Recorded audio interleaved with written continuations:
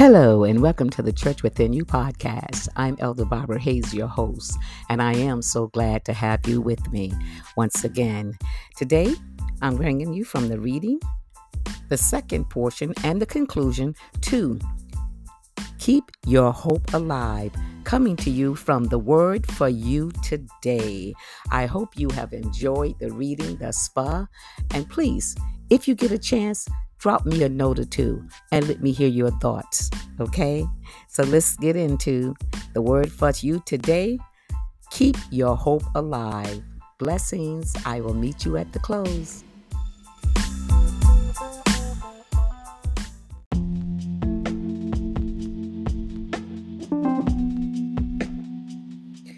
Hope does not disappoint because the love of God has been poured out in our hearts by the Holy Spirit. Keep your hope alive. Part 2. John Walker says, I've struggled with my weight most of my life. I've dropped weight and put it back on. I've tried every diet and made up some of my own. I maintained a friendly battle with weight until I became extremely ill. And for a year, I was unable to walk beyond the mailbox. Needless to say, I gained more weight than ever and found myself facing a huge challenge. I needed to lose more pounds than there were days in the month.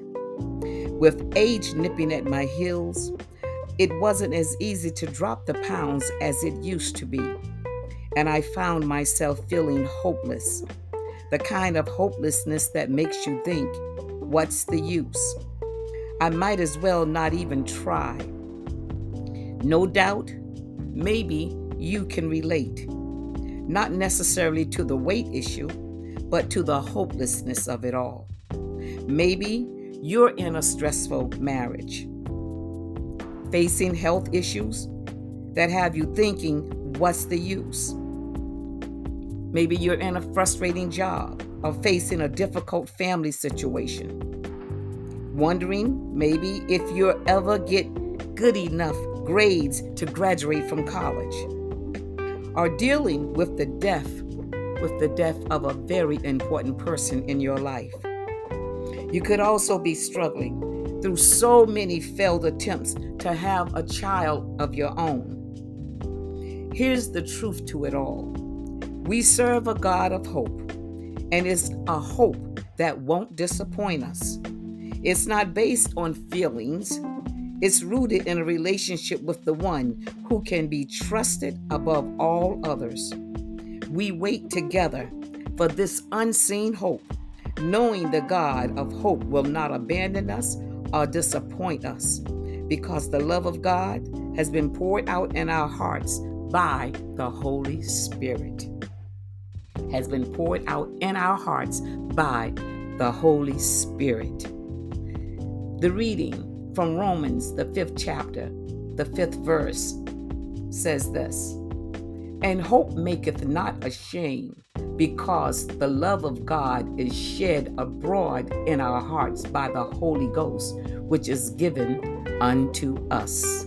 May the Lord add a blessing to the reading, to the hearers, and to the doers of his holy word.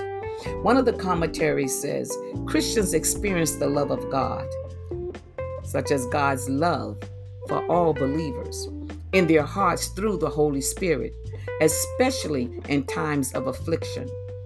The verb shed abroad is a present perfect tense, signifying that the Spirit continues to flood our hearts with love. It is this ever-present experience of God's love that takes us through it all and keeps us in each and every tribulation that we have faced or may face now or into the future. It assures us that our hope for future glory is not illusory. Trust in our God, knowing that he's forever with us and that he will never, ever leave us. Blessings. This is the conclusion of part 2 of Keep Your Hope Alive. I thank you for being with me for this 2-part series.